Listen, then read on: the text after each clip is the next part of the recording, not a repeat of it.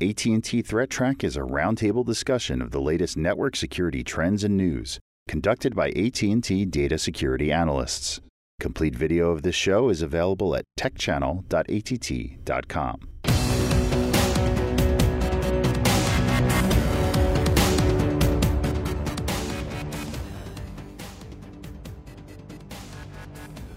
Hello, welcome to AT&T Threat Track for January 28th, 2015. This program provides network security highlights, discussion, and countermeasures for cyber threats. We're joined today by Jim Clausing online. Welcome, Jim. And Matt Kaiser here in Bedminster. How's it going? Good, thanks. And Stan Nerloff. Stan, you haven't been with us for a little bit of while. Welcome back. Yeah, thank you. And so let's go, by the way, I'm Brian Rexroad, and let's go ahead and jump into things. There's a big spooky new vulnerability out there, right? Sorry, I couldn't help it. Oh, man. Okay, no. This one's called Ghost, and there's actually a good reason for it. Turns out that the vulnerable code here is actually the get host by name and get host by name 2 functions in glibc. glibc is a library that's used heavily in Linux. Pretty much every machine out there running Linux or some other Unix variants is going to be running glibc. Now the problem with this function here is we've got a call, and it's got a little bit of a complicated name. I'm not going to read the underscores. NSS hostname digits dots function used by get host by name. And it turns out that you can actually do a buffer overflow against this function.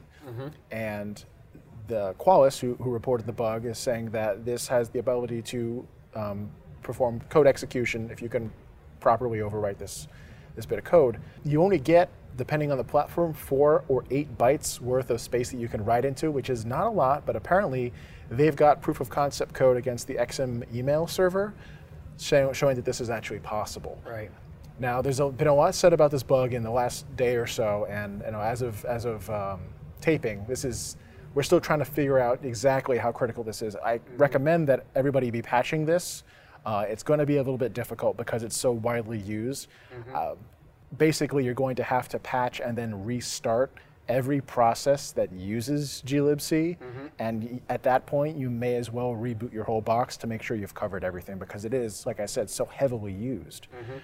Qualys has actually put out a list of software that they've looked at to say that these are not vulnerable, which is probably going to be a good list to start working on as well. It's a big help. It was some of the very more popular things that you would. Yeah, I think Nginx, Apache, OpenSSH are not vulnerable. The thing about this bug is that it's not something you can really externally scan for until you've identified how it's used in each piece of software and whether or not it's actually vulnerable. Now, once you've identified something like that XM email server, you can write a tool to scan the network for that. But it's going to be a long slog figuring out who's vulnerable, who's not. Well, and the wide variety of cases that might exist, right? So this has a lot of similarities to the shell shock vulnerability in that, the vulnerability was kind of buried in Bash. It was a little bit esoteric in how you could, get Bash to exhibit that vulnerability. But then the question is, when does Bash get used? Well, it gets used in all kinds of sort of scripting activities in the background. This isn't a case where it's scripting, but it certainly is a case like.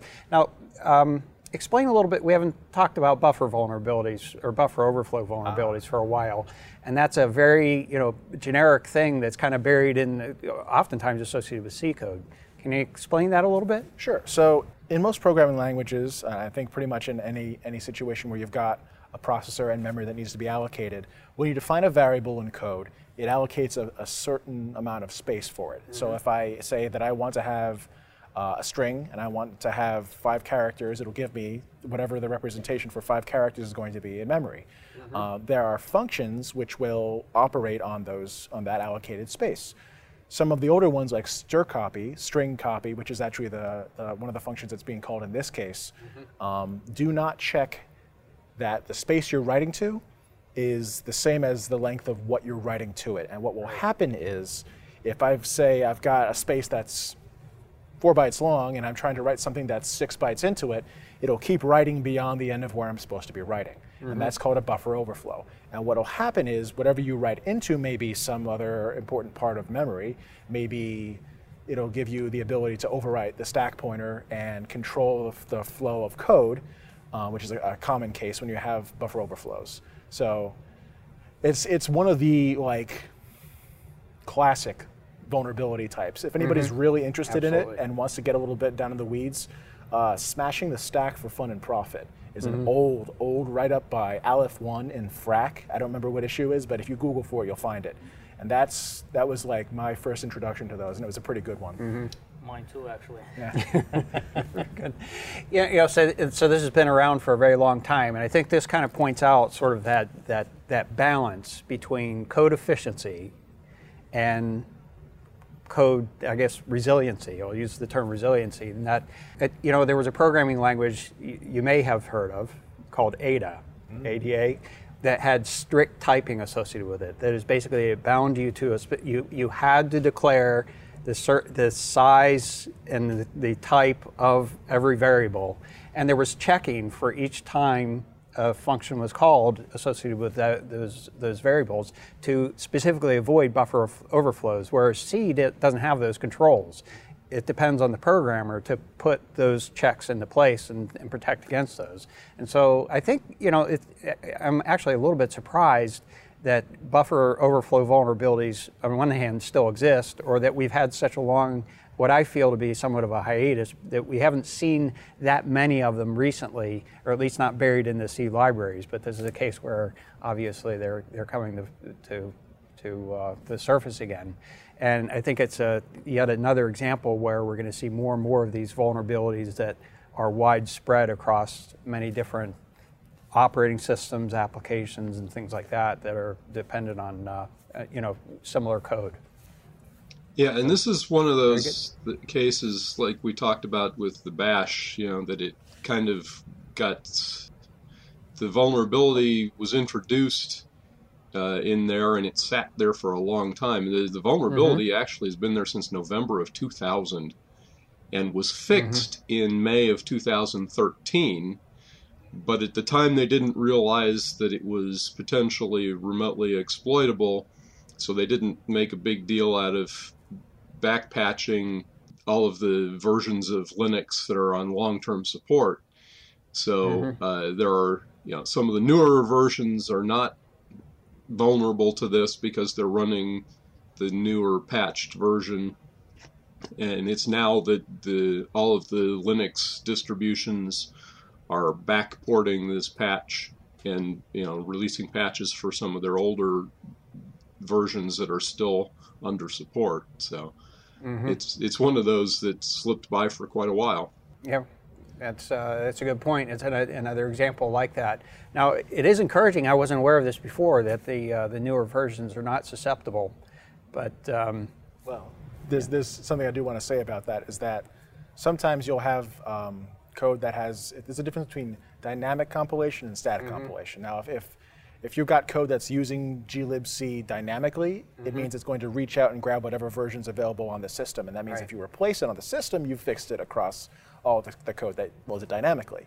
If you've got it statically compiled into the code you're using, you're going to have to recompile the whole thing to replace the bad code. Right. And identifying that's going to be a little bit of a trick. And I did want to say, Jim reminded me, you started talking about it being remotely exploitable. It is locally exploitable. That is, they do have proof of concept code that shows that you can overwrite this in the function locally. So if there's a way you can use it to, exploit something locally, if you're on the machine and you're able to feed a domain name that fits the characteristics to a local machine, a local application, you might be able to gain control of it and operate at its you could use it as its process. Privilege escalation attack. Thank you, yeah. I was trying to say that, but it's a very roundabout way of doing it. Yeah.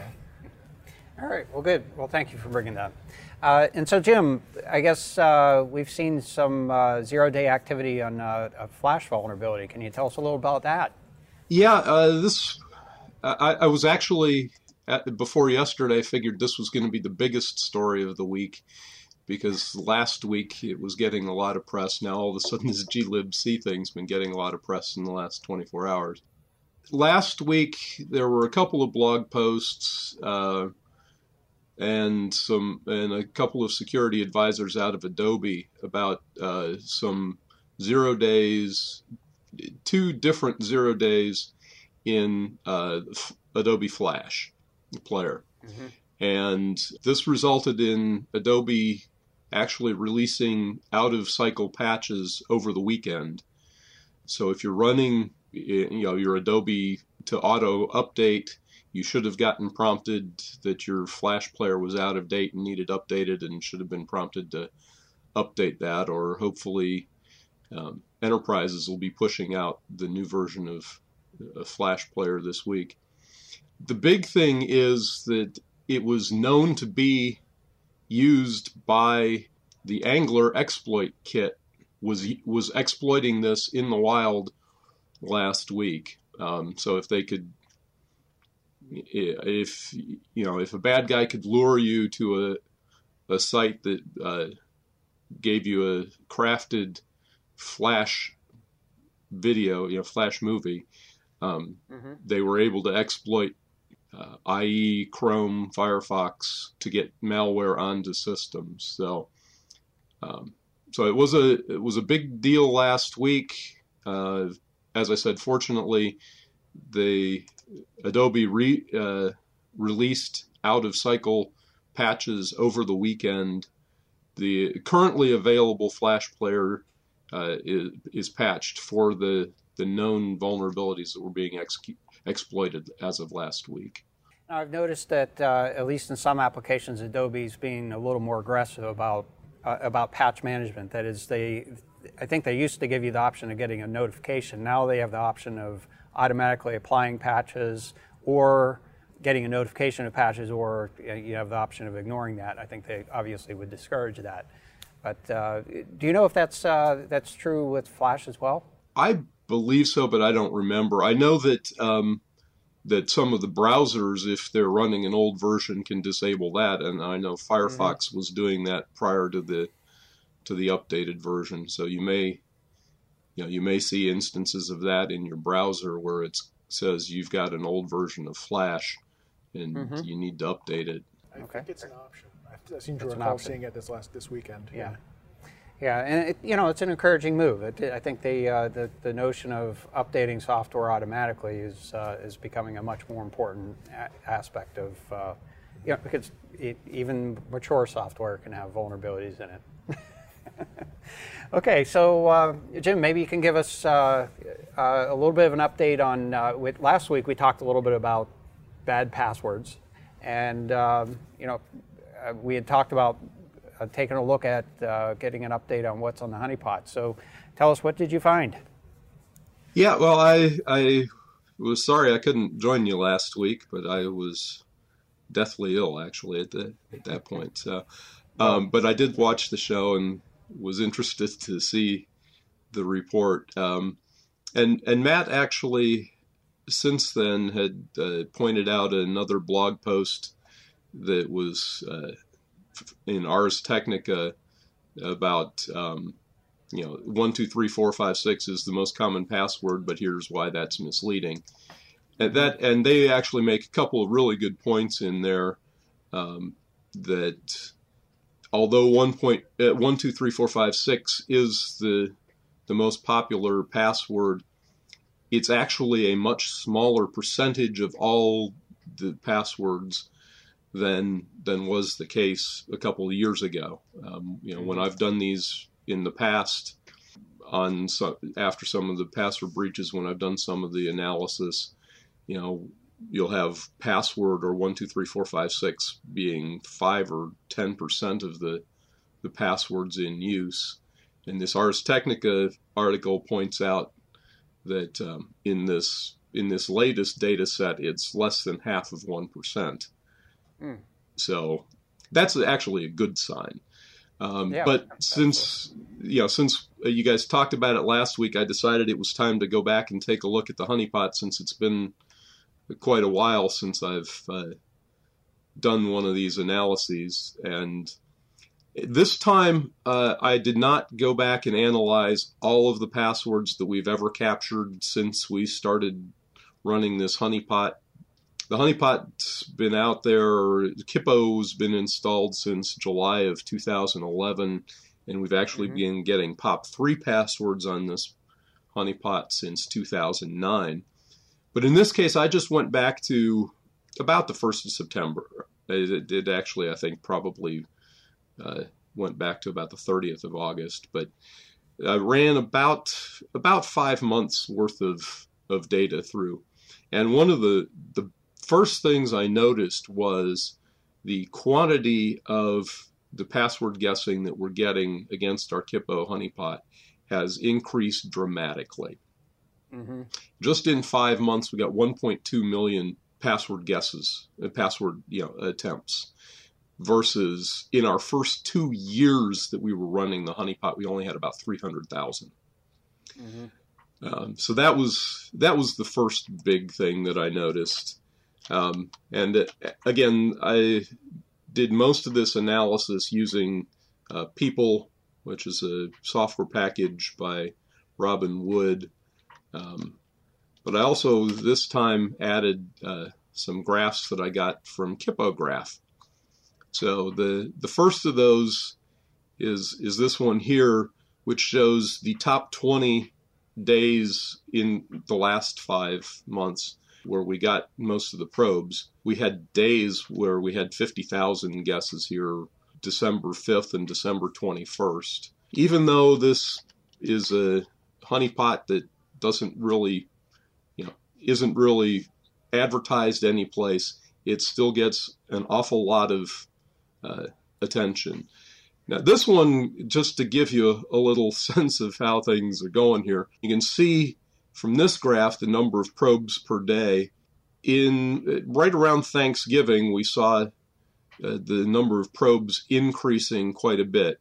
We've been seeing, where we had been seeing 3, 4, 5,000 probes a day, now we're seeing these peaks upwards of 50,000, and the baseline up in the 20, 25, 30,000 probe per day range.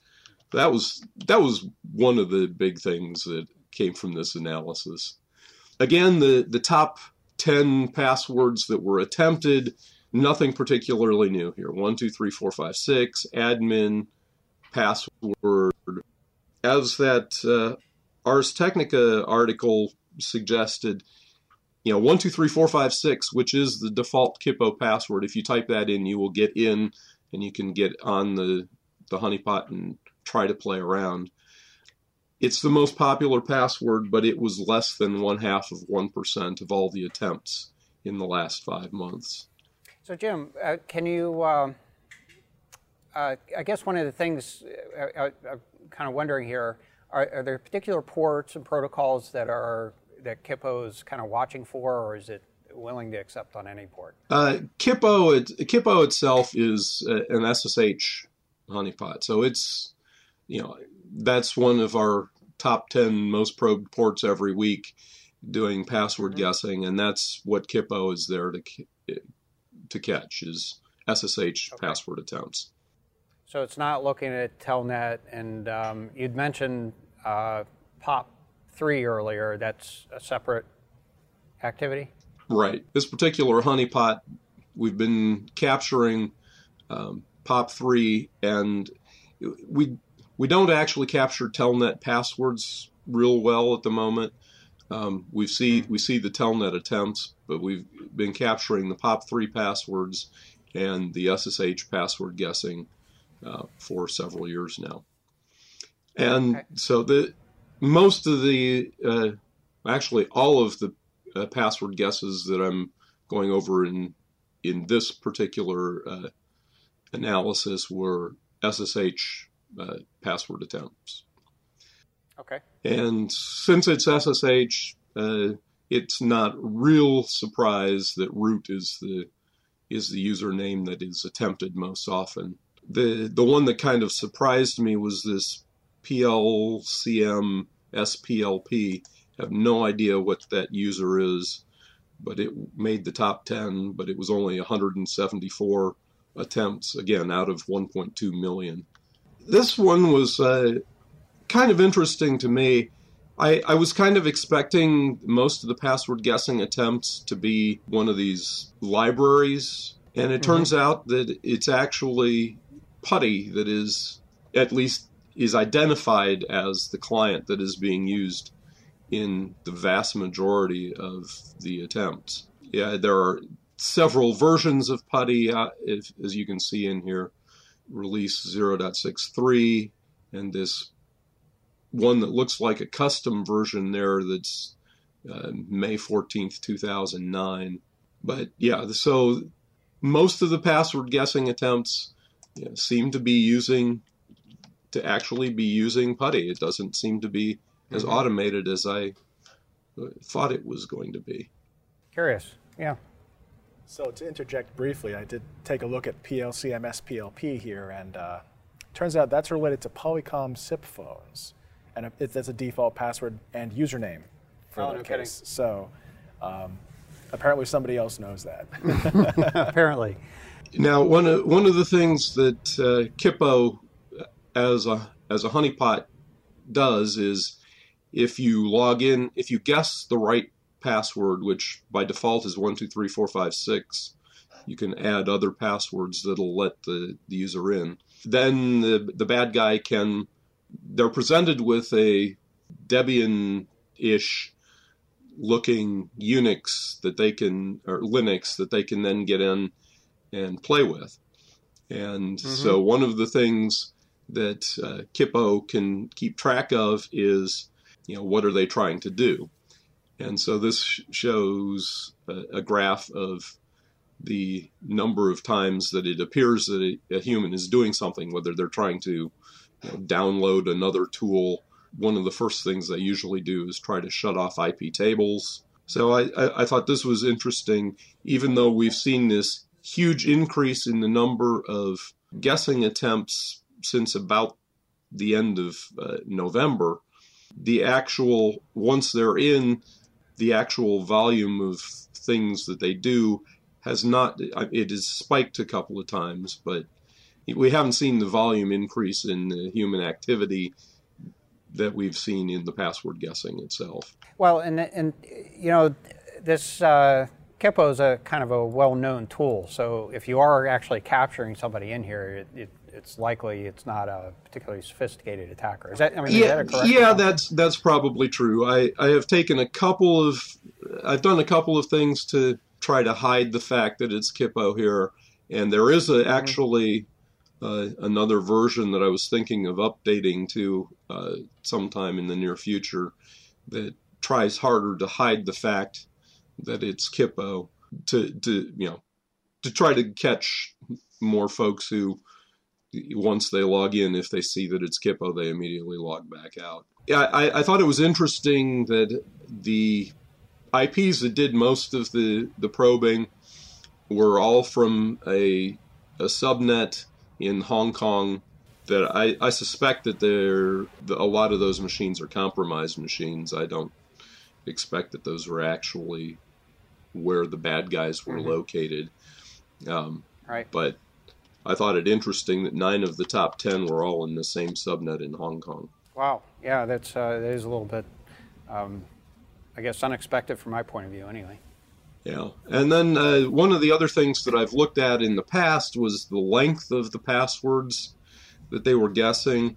And again, these lengths and the order here is virtually unchanged from the last 4 times I did this analysis. The most common length of password guessed was 8, and that was 20.5% of the passwords guessed were 8 characters in length. 18% of them were 6 characters in length. Dropped off pretty quick after the top 4 there, down to where passwords of length 13, which is the 10th most common length of a password, were just 1.5% of those guessed. And those over 55 characters in length were 0.004%. The longest passwords guessed in the last 5 months, this says 100.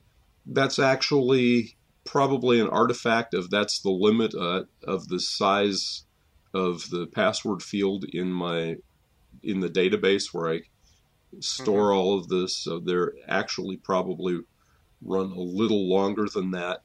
But the 100-character ones, they looked like they were just passing the Linux hashes as the password itself. So the newer password hashes in Linux, if you look at Etsy Shadow, they're $6 and then some sort of a SHA-1 or SHA-2 or something, and then some additional stuff at the end. And it looks like these long passwords they just took the contents of this Etsy Shadow and shoved the hash in there as if it were the password. So that's not going to work most of the time. The longest real password guess that I saw was probably about 80 characters. I didn't actually count that up, but yeah, tossing those hashes at it, that to me, that's kind of a head scratcher. You can kind of wonder if it's deliberate and they know some sort of a programming bug where something accepts that, or if it's a case where they were had a programming bug. That's what it looks like to me. Is they unless they've found some version of Linux where you can do some sort of a pass the hash kind of a thing, like you can do, with Windows in certain circumstances. I really don't understand what those hashes were doing in there, but I don't know. But we've actually seen those for some time in the data. So somebody's been using that as their attempt to guess for some time. I don't know what exactly they were hoping to accomplish. But. All right. Well, great. Thank you, Jim. It's always an entertaining, perspective to see the types of passwords that are being guessed and the activities taking place there. So let's shift gears a little bit here. A lot of people think of NSA as an intelligence agency. They have an information assurance directorate. That is basically their focus is to develop capabilities to protect information, and occasionally they put out some guidance. And Stan, you took a little bit of a look at this. Yep. And they were providing some specific guidance around mass destructive malware. Right. Well, there's been a lot of cases in the media, right, that talk about destructive malware taking down corporations, and NSA, I guess, they always release guidance, but here was focused on what to do with destructive type threats. And I think if you look at the guidance they have, and it's very good, I encourage everyone to do it who is in charge of protecting the enterprise, it's mostly standard things that we're kind of used to. They're centered around preventing, detecting, and containing the threat. Make sure that you employ some sort of protection on your perimeter, something on the inside, monitor all the logging that you can. These are all complex ideas, but one thing that most major enterprises are aware of, but maybe some medium-sized ones or smaller ones kind of tend to forget, is this recovery. Be ready to respond to an incident. If a destructive malware type of incident occurs in your enterprise, what are you going to do to respond to it? So it's something important to consider, and the paper covers that and some of the aspects, of the traditional, kind of protecting yourself, monitoring it, but also don't forget about having a good plan for doing incident response and recovery. Right. So, I guess some of the things that kind of stuck out when I was taking a look at this is, first of all, this notion of prevention. Obviously, you want to try to prevent the event from occurring in the first place. But part of what they talked about, I think is generally good practice in any case, is the idea of segmenting networks off. That is, don't let them into the entire enterprise. If you have a large enterprise, you want to try to get it into smaller segments so that even if they did get into a portion of it, it makes it more difficult to get into other portions of the enterprise. And so, some corporations are kind of structured that way inherently. Some others might have to do something deliberate in order to create. Yeah, some of the partitions. bigger companies, right? They have the hierarchy. HR is a separate branch, and some other, IT is something separate, and they might have their own systems. But at the same way, we've also seen people converging. Putting everything in one spot. It depends on each enterprise. That's why everybody kind of has to look at what they're doing, what is their business, and decide how to protect it the best way with what they've got. And the thing about putting things into separate enclaves, that's a very good principle of information assurance, right? Separation of privileges kind of speaks to that as well. And another thing that was interesting they pointed out is you make sure that your admin credentials are very well protected and are not reused everywhere. I think, again, these are all standard kinds of preventative measures that we've kind of always described on the show and read about. Something important to know. And I guess an observation of mine for the few mass destructive malware the events that have occurred so far, I think in each one of those cases we can at least have some pretty good, reasonable expectation. The evidence points to, I should say, that the attackers had a reasonable amount of time within that enterprise, gone undetected before the actual mass destructive malware event had occurred. In fact, if you think about the things that would need to take place in order to conduct an event like that, they not only have to get into the enterprise, but they have to advance their credentials to the point where they would have some means to distribute the malware widely across the network, and they'd have to have some idea of how to conduct that and actually get it in there. And so I think an important aspect of this, I think that in some of the recommendations they pointed out got into some more specific areas, that is having a good analytical capability in place to identify, it's likely they're people, they're trying to map the network, they're trying to do things to support this activity that's going to potentially take place. And so you want to try to pick up any little mistakes that they make along the way that might reveal their presence and give you an opportunity to eradicate that before there's even an opportunity to do a mass destructive malware event. So, kind of supporting that detection thing. I think it's a little more than detection. I think it's just having a good cognizance of what's going on and picking up on the subtleties that might occur that are in advance of an attack like that. And then last, you'd mentioned the containing thing. I think we all do things, maybe not everybody, but we all try to do things to back up our systems, back up the data, be prepared for a failure of a system. But I don't think too many are thinking in terms of thousands of systems being wiped out.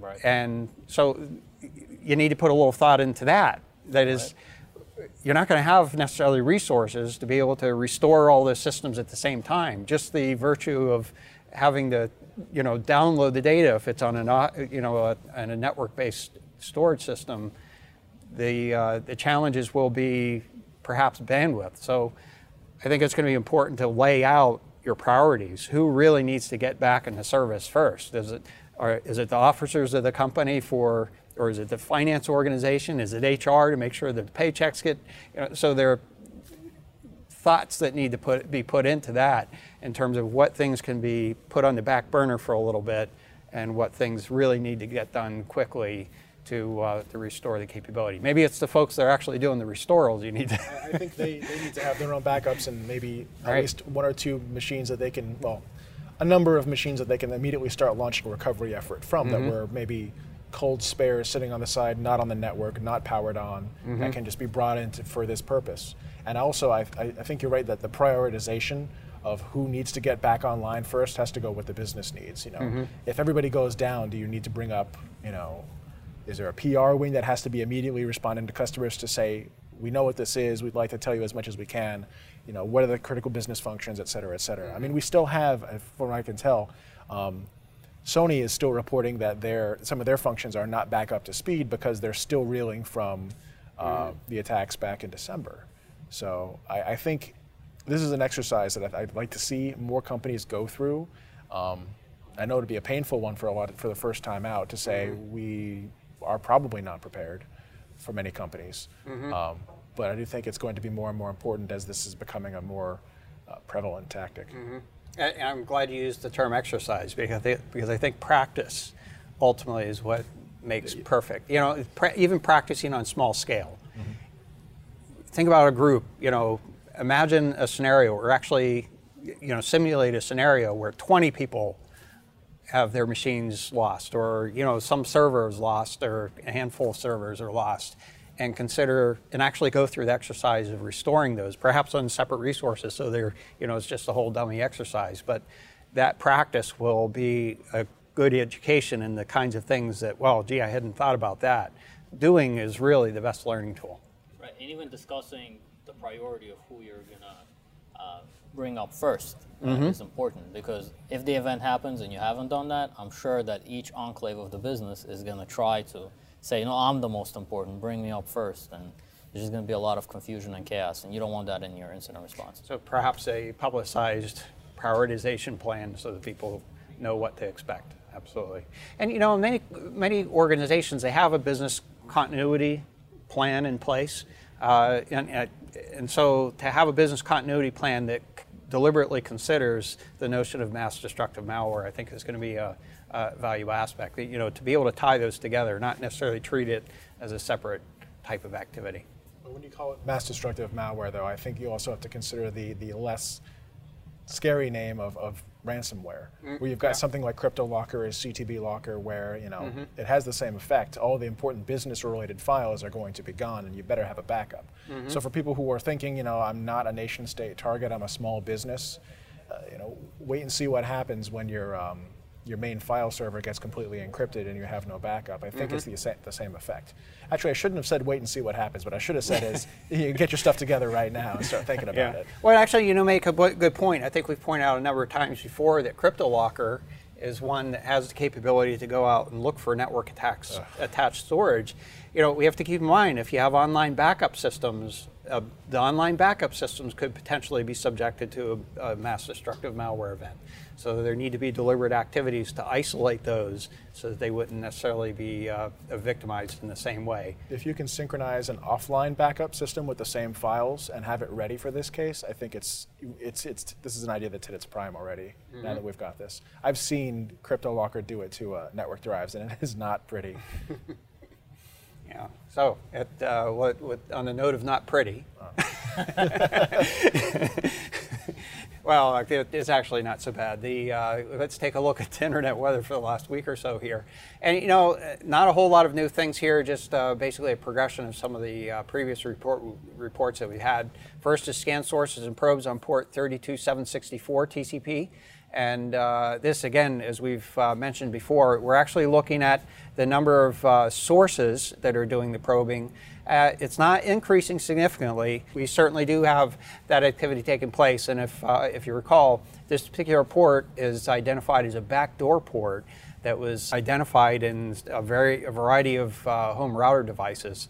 This is, in fact, I think, if I understand correctly, the patches are available. Most systems probably, or devices probably have not been patched, but even with the patch, apparently the backdoor sort of still exists, but it's a little more hidden. So this is just yet another example of the Internet of Things that are not well devised to be connected to the internet and need to have better security controls around them. Next item here is scan and probes on port 7001 TCP. This is associated with Oracle WebLogic. And, but in any case, it's a specific source that's been probing on this port. We've been reporting on this for weeks. You can see sort of the regular cycle of probing activity. And, occasionally there's some other activity that's taking place here, but fundamentally, this particular source is, basically the originator of most of the activity. And it's also probing on a number of other ports that we've identified before. It's port 110, that's POP3, 1433, that's Microsoft SQL database, 1521, that's Oracle database, 1723, which is a point-to-point protocol, tunneling protocol, that is, 3128, which is Squid proxy, 3306, which is MySQL database, so they like to go after databases here, and then 8081, that's HTTP proxy. So a number of ports that are being probed by this same source address on a variety of, perhaps looking for a variety of capabilities there. It's interesting you point out there that there's another follow-up address that does the... There is another address. It doesn't look directly associated. It may be associated.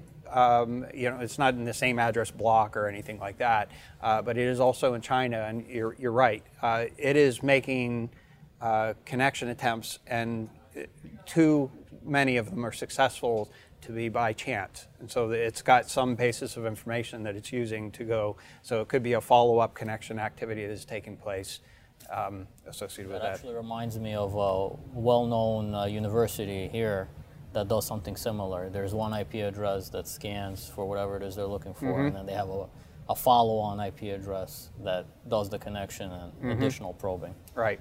And generally, you know, from the attacker's point of view, that's a more efficient way to do it. It also may provide a little bit more anonymity in the process. But all right, next item here is scam probes on port 7547 TCP. I think we've talked about this one before. It's associated with a protocol that's called CPE, that is Customer Premise Equipment WAN Management Protocol, WAN being Wide Area Network. It's actually documented in a document from the DSL form. I think it's Technical Report 69 or TR69. In any case, this is intended to be a protocol used for managing DSL modems effectively. There's actually an article about this that indicates that there are a number of vulnerabilities in some of the implementations that are potentially exploitable. Now, this particular scanning activity here actually is attributable to a particular United States university that apparently is, I'm going to say this is innocuous activity that we're detecting here. They're scanning around, identifying vulnerable devices, but I don't think it's for the purpose of exploit. I think it's for the purpose of conducting some research or studies around this. But that doesn't mean that others couldn't be doing that similar activity and potentially exploiting this. In any case, perhaps we'll get some more information about this as time goes on, hopefully reported in a responsible manner. Next item is of a similar ilk, different port, different activity clearly, but it's scam probes on port 502 TCP. This one happens to be associated with Modbus over TCP IP, Modbus being basically a function for industrial control systems. So we've heard a lot in the press about the potential of industrial control systems or control systems being exploitable, inclusive of manufacturing systems, water control or water filtration systems, those sorts of things. Again, this activity, and you can see that the similarity in the pattern from the previous one, activity from a U.S. university. I'm going to declare that as innocuous as a part of their research activities. That is, when I say innocuous, it does not appear to have malicious intent associated with it. I just keep thinking, if you're going to hook up an industrial control system to the internet, don't. Yeah. Don't. Yeah. I mean, clearly there should be protective controls around that. It should not be something that could be directly addressable from the internet. There should be firewalls around that, or at least, locally, at the very least, an IP change thing. So I'm only accepting from the addresses I expect to expect connections from, as opposed to allowing it to be accessible from the internet. Or don't even make it apparent that this is an IP address that's even related to something like that. Require users to VPN or hop through several other systems to get to it. It's still internet facing to a degree, but it makes it much harder for a critical system to be exposed like this. Absolutely. Very good point.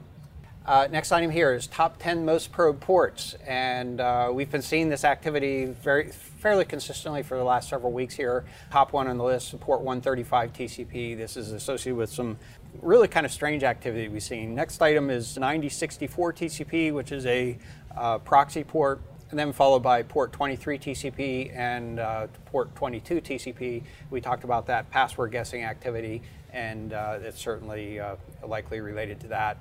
Followed by port 53 UDP. This can be either scanning for DNS servers, open DNS resolvers, or occasionally what can happen is it can look like reconnaissance activity if those DNS servers are being used in reflective denial of service attacks.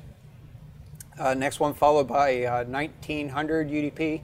Same explanation as port 53 UDP, looking for SSDP or Simple Service Discovery Protocol servers that can be used in those attacks. And next one, similar, port 123 UDP.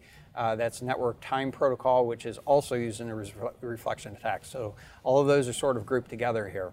And then that's followed by port 110 TCP, that's POP3, as we talked about earlier about a particular address that was scanning on that particular port. There's other activity as well.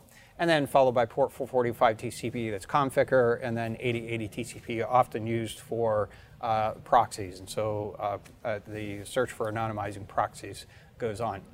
Taking a little bit of a closer look at the POP3 activity, that's port 110 TCP. Most scans, again, in this case, were from a US university, and there are others contributing to this that are likely more nefarious in terms of their intent. You can see sort of the regular scanning activity, but as you can also see that recently in the last, we're looking at 90 days of activity, but in the last couple of weeks here, the density of that activity has increased significantly, hence the reason it showed up on our top 10 report. Next item here is the most sources doing that probing, and far and above the others is port 23 TCP, but the relative proportion of port 23 has gone down a little bit since our last recent reports. So we're going to take a little bit of a closer look at that to see what's going on with it. And some of the other ports here, we've mostly talked about those. We see BitTorrent showing up on here, a 1900 UDP, and there's clearly some ICMP activity showing up on here. But taking a little closer look at the port 23, and we're looking at the last 180 days, you know, when I saw the proportion of activity going down a little bit, I thought, well, maybe this is, you know, that port 23 probing activity is going down a little bit as well, but it's not exactly the case. It looks like we're just sort of in a lull of activity here. What you can see is over the last, few weeks, there, it looks like maybe a downward trend, but I wouldn't treat that as a downward trend per se. We're still seeing spikes, that is, increases in the number of sources that are doing the probing, which indicates that there's somebody with a botnet that's commanding those devices to do it. And I suspect that basically what they've done is gone into sort of a maintenance mode where they have some proportion of the exploited devices doing scanning activity and another proportion of those that are probably being used for other activities. And I would suspect that most of that is denial of service attack activity. So there's been a lot of discussion in the media about Lizard Squad stressors. There are a number of others that are out there, unfortunately, and as a consequence, they're going out and searching for devices to include as a part of their botnets. And last but not least here, I wanted to share with you the Daily Reconnaissance Index. We haven't looked at this in several weeks, so we're looking at the last 400 days of activity, and basically there are two normalized contributions in this index. There's the number of probes that we see and the number of sources that we see doing the probing activity.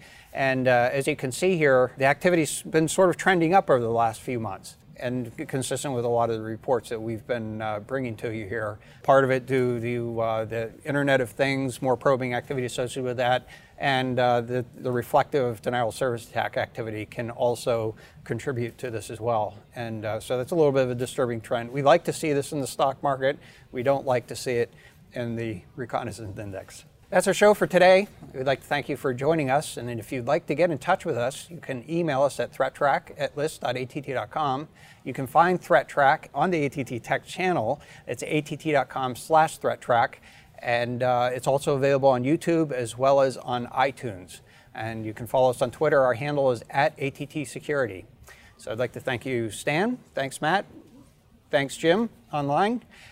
I'm Brian Rexroad, and we'll be back next week with a new episode. Until then, keep your network safe. The views expressed on AT&T Threat Track are those of the participants and do not necessarily represent the views of AT&T or any other person or entity.